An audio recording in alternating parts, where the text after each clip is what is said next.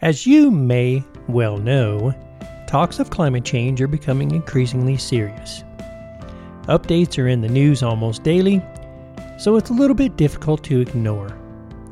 And furthermore, there are some new books soon to be published on the topic that paint a pretty grim outlook for our future on this planet. In 2018, 89% of greenhouse gas emissions came from the burning of fossil fuels in industry, and although the use of coal seems to be fading, the use of other fossil fuels are replacing it. So why are we not pushing the transition to renewables? Is there a problem? And can the entire world actually thrive on renewable energy? And these are the questions that will be answered in this episode. Welcome to the Adventures in Sustainable Living podcast. Your host has lived an off-grid, sustainable lifestyle for over 20 years. His homestead is run on solar energy. He has an earth-shelter greenhouse and produces much of his own food. And all of this takes place in the middle of the forest in Colorado. Now, let's join Patrick, the man that not only teaches the skills of sustainable living, but lives that life every day. Welcome back, everyone, to the Adventures in Sustainable Living podcast. This is your host, Patrick, and this is episode 94, which is called Can the Entire World Thrive on Renewable Energy? But before we get started, I would like to once again remind everyone that if you want to contact me with questions, comments, or even suggestions on topics of interest, please feel free to contact me at adventuresinsustainableliving@gmail.com. So let's get started on this week's topic of whether or not the world can actually thrive on renewable energy. You know, I have to say that whenever I look at the state of humanity, I always seem to ask the question of how did we get where we are today? And in answering that question, I also find it interesting to look at just a little bit of human history. And in this case, how did we get started with the using of fossil fuels, and how did it become a problem? It is believed that about 4,000 years ago, someone in northern China discovered this odd little black rock that would actually burn. And since there was no electricity or gas for heating or cooking, this rock that would burn was a huge discovery. And archaeologists now believe this to be the first time that humans actually used fossil fuels, and that little black rock was called coal. So for many years thereafter, few people actually had easy access to coal. However, in Britain, people were actually able to walk along the beach and pick up what they called sea coal. And the Romans commonly used coal as well, because traces of it can be found around Roman ruins in Italy. So coal started to become very popular in London in the 1200s, and this was due to a growing population, and it became more difficult to find firewood for cooking and heating, and eventually it was the invention of the steam engine in the late 1600s that led up to the Industrial Revolution that literally changed the course of history. Now, the first appearance of the word electric or electricity didn't come until about 1646. And for a couple hundred years thereafter, scientists struggled with the practical application of this new discovery, but it was Thomas Edison that finally produced a reliable, long-lasting light bulb in 1879. And even after that, progress of using electricity was actually very slow, and even in 1925, only 50% of the homes in the United States actually had electricity. So there was a period of 1870 and to 1910 that is often referred to as the Second Industrial Revolution. And this is when fertilizers and other chemicals, electricity, and advances in public health further accelerated growth and consequently our use of fossil fuels.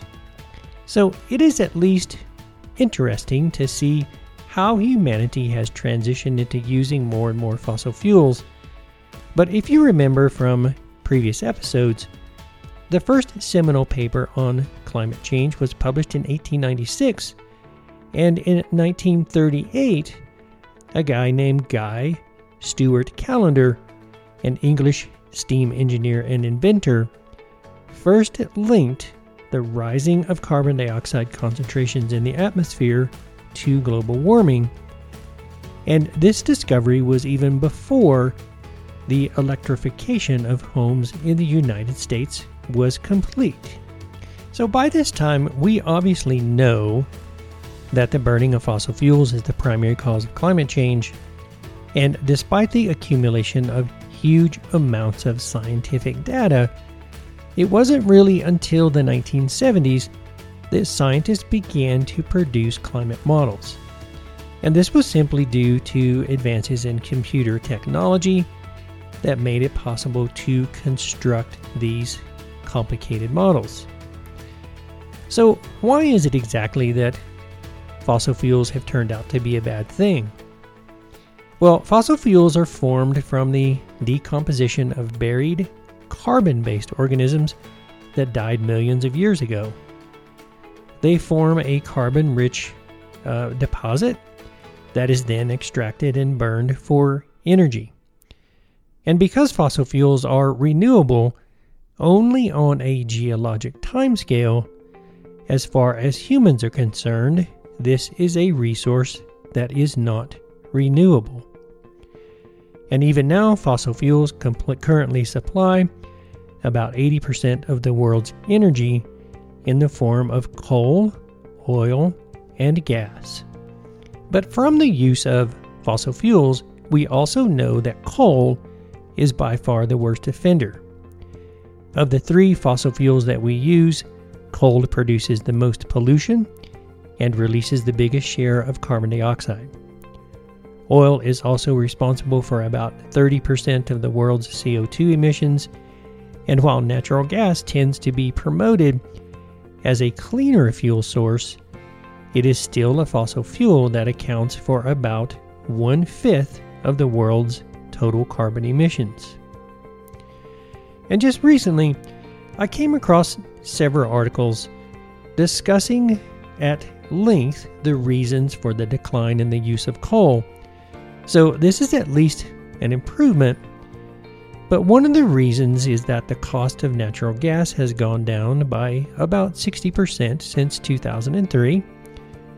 And in another article that highlighted our future source of electricity, the primary focus was on the increased use of natural gas. So even now, in the face of potentially devastating shifts in the Earth's climate, we are still talking about fossil fuels. So honestly, the whole point in producing this timeline is to simply show how humanity has made this transition. We started with small settlements where wood was the primary source of heating and cooking, and as cities grew, we slowly transitioned to using more and more fossil fuels, and all of this took place over the course of thousands of years. So here is the challenge. It took thousands of years to get us where we are today, and during that time, humanity has made several significant transitions in how we use energy. And we are now on the cusp of yet another enormous transition that will literally alter the very way we live our lives day to day. And not only that, but this transition needs to happen not over thousands of years, but over the next 30 years. And when you think of it in that terms, and in that time frame, instead of discussing how we are going to phase out coal and promote the use of more natural gas, I think it is time that we change the entire conversation. The conversation really truly needs to focus on how are we going to make a complete transition to renewable energy? Because this is possible with the available technology and will not require some sort of miraculous breakthrough.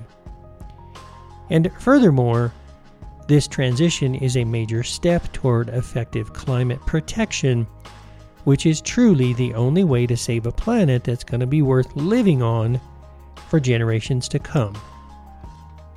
So, circling back to the main focus of this episode, by 2050, the population of the world is expected to be 7.2 billion.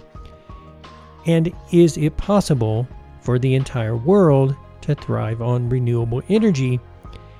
So let's just take a minute and look at that possibility. So first of all, this transition is possible by complete electrification across all of the energy sectors that are important to us: power, heat, transportation, and in some parts of the world, desalination plants for water. So we already have the technology to make this happen. So for example, I've stated in previous episodes that the entire United States could be powered by a solar array that is 21,000 square miles, which is less than 0.5% of the available land in the entire country.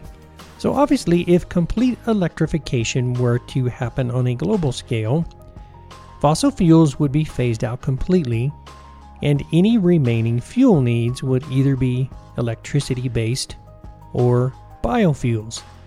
And furthermore, almost all of our energy would come from local and regional generation, and this of course tends to produce an increased amount of energy security. So it is entirely possible that our energy demands could be met from a mix of renewable sources.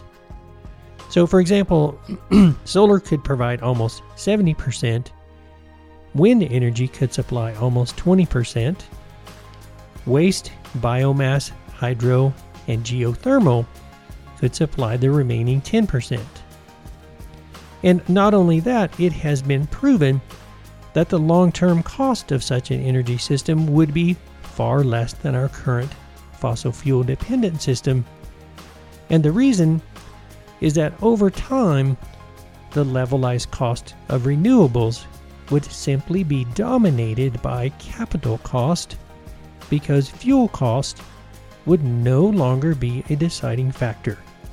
Even with our present energy storage capabilities, we can meet approximately 25% of our electricity and heat demands. Battery storage can and will become an important technology to power our homes. And additionally, as our global water crisis advances, it is possible to meet demands by substantially increasing our desalination capabilities, and all of this could be supported completely by renewable energy sources. Now, all of this being said, by necessity, there would be regional differences in energy production, and this is simply affected by locally available resources. So, for example, the Sunbelt countries would have solar as their primary source of electricity, and other locations that are more suited for wind would have a large share of off- and onshore wind-generated electricity, and other countries will take advantage of easily available geothermal. But as is typical with anything else that we do, all of this is going to come at a cost. So despite that, even the United Nations has noted that without renewable energy, there is no future. But the good news is that the UN has outlined 5 critical ways to jumpstart our transition to renewable energy. And the first step that they outline is renewable energy should become a global public good. And what this means is that renewable energy is available to everyone not just the wealthy. And in order for this to happen, we must be willing to share technology and perhaps even intellectual property rights simply for the greater good.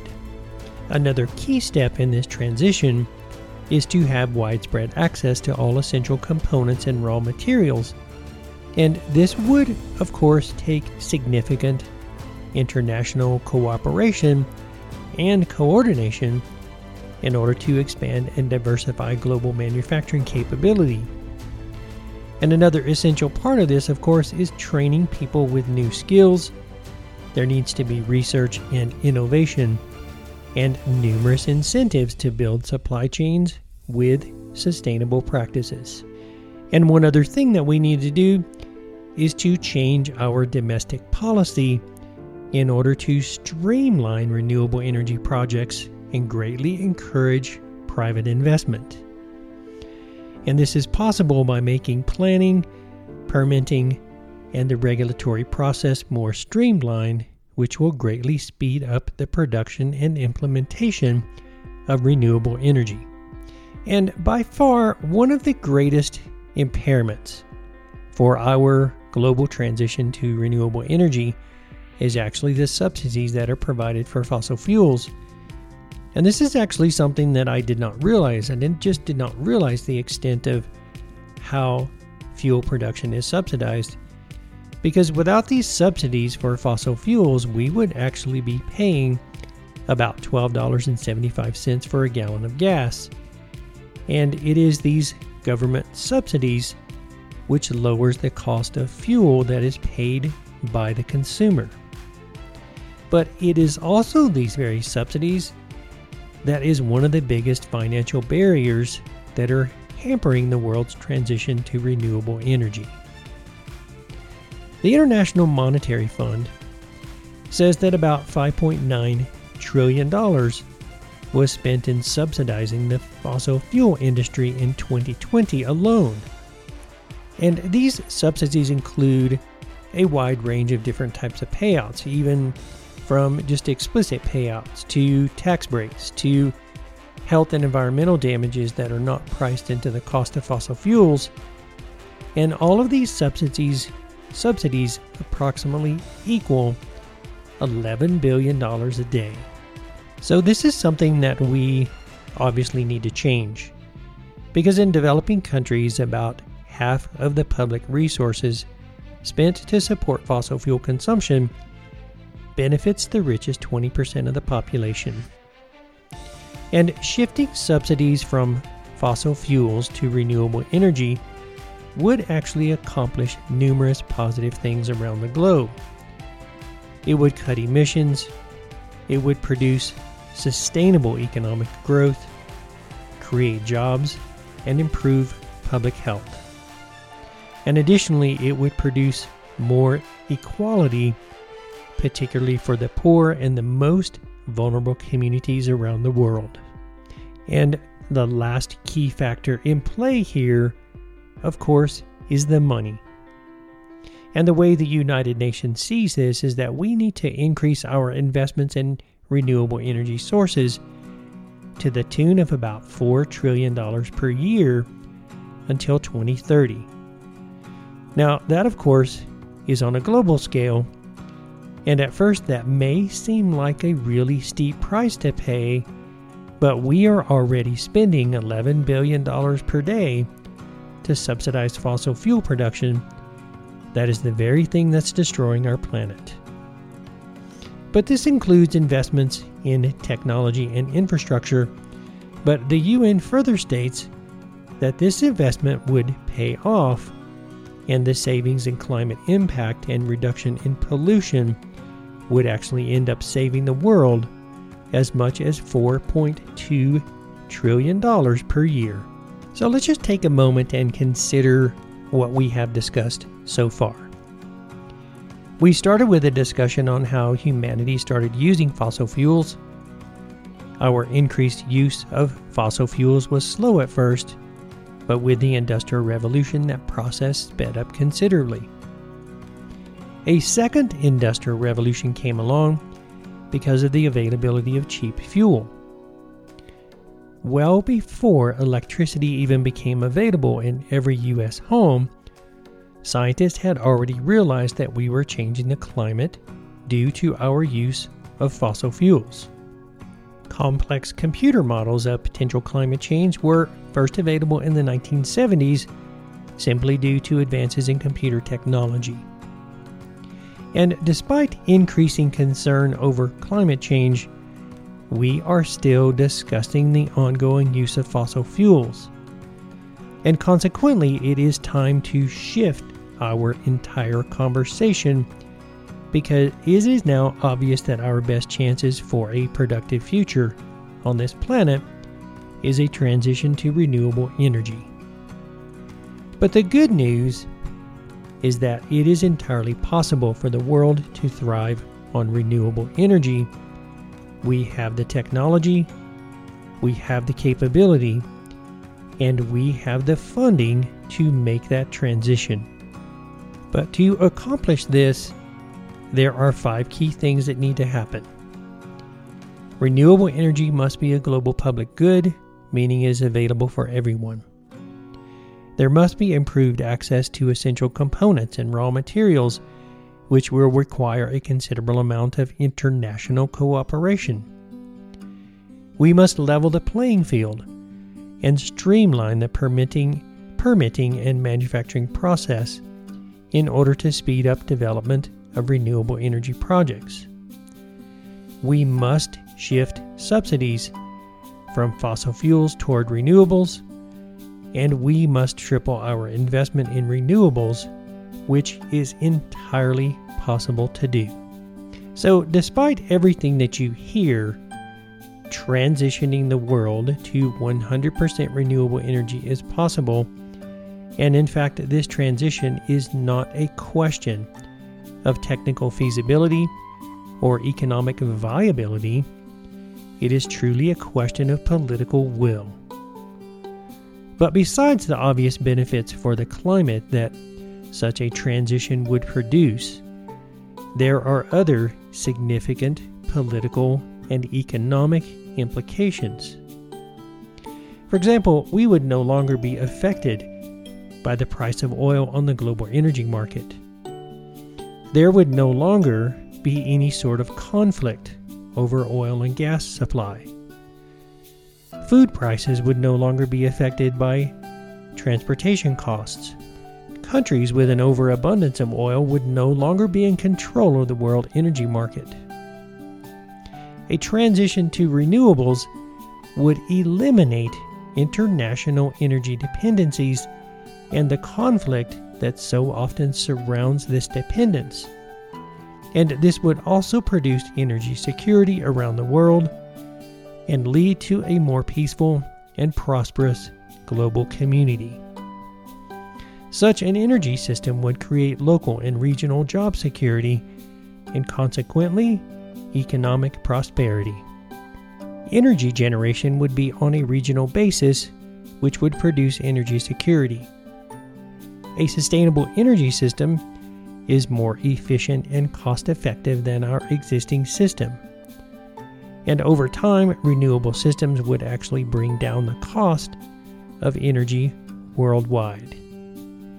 And finally, a transition to a global renewable energy system and almost completely eliminating the use of fossil fuels is by far the best option for climate protection and ensuring that we have a livable planet for generations to come. And sometimes I wish that my listeners could see the homestead that we live on. And granted, our lifestyle is basic, yet we have everything that we need. We have every comfort of a modern home, and yet everything is run off of renewable energy.